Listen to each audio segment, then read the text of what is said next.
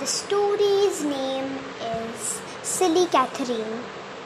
Catherine was a silly young rabbit.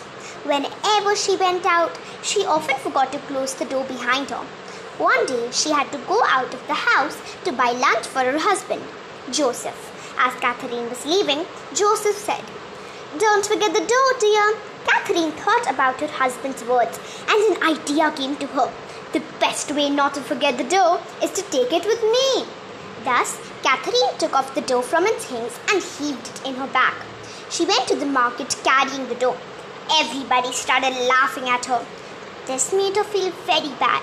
Now Catherine realized that Joseph meant her to close the door and not take it with her.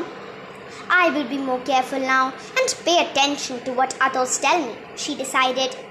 So, from my perspective, I think Catherine is a silly rabbit. But I think she deserved that punishment, and now she learned her lesson. Thank you. I hope you enjoyed today's story.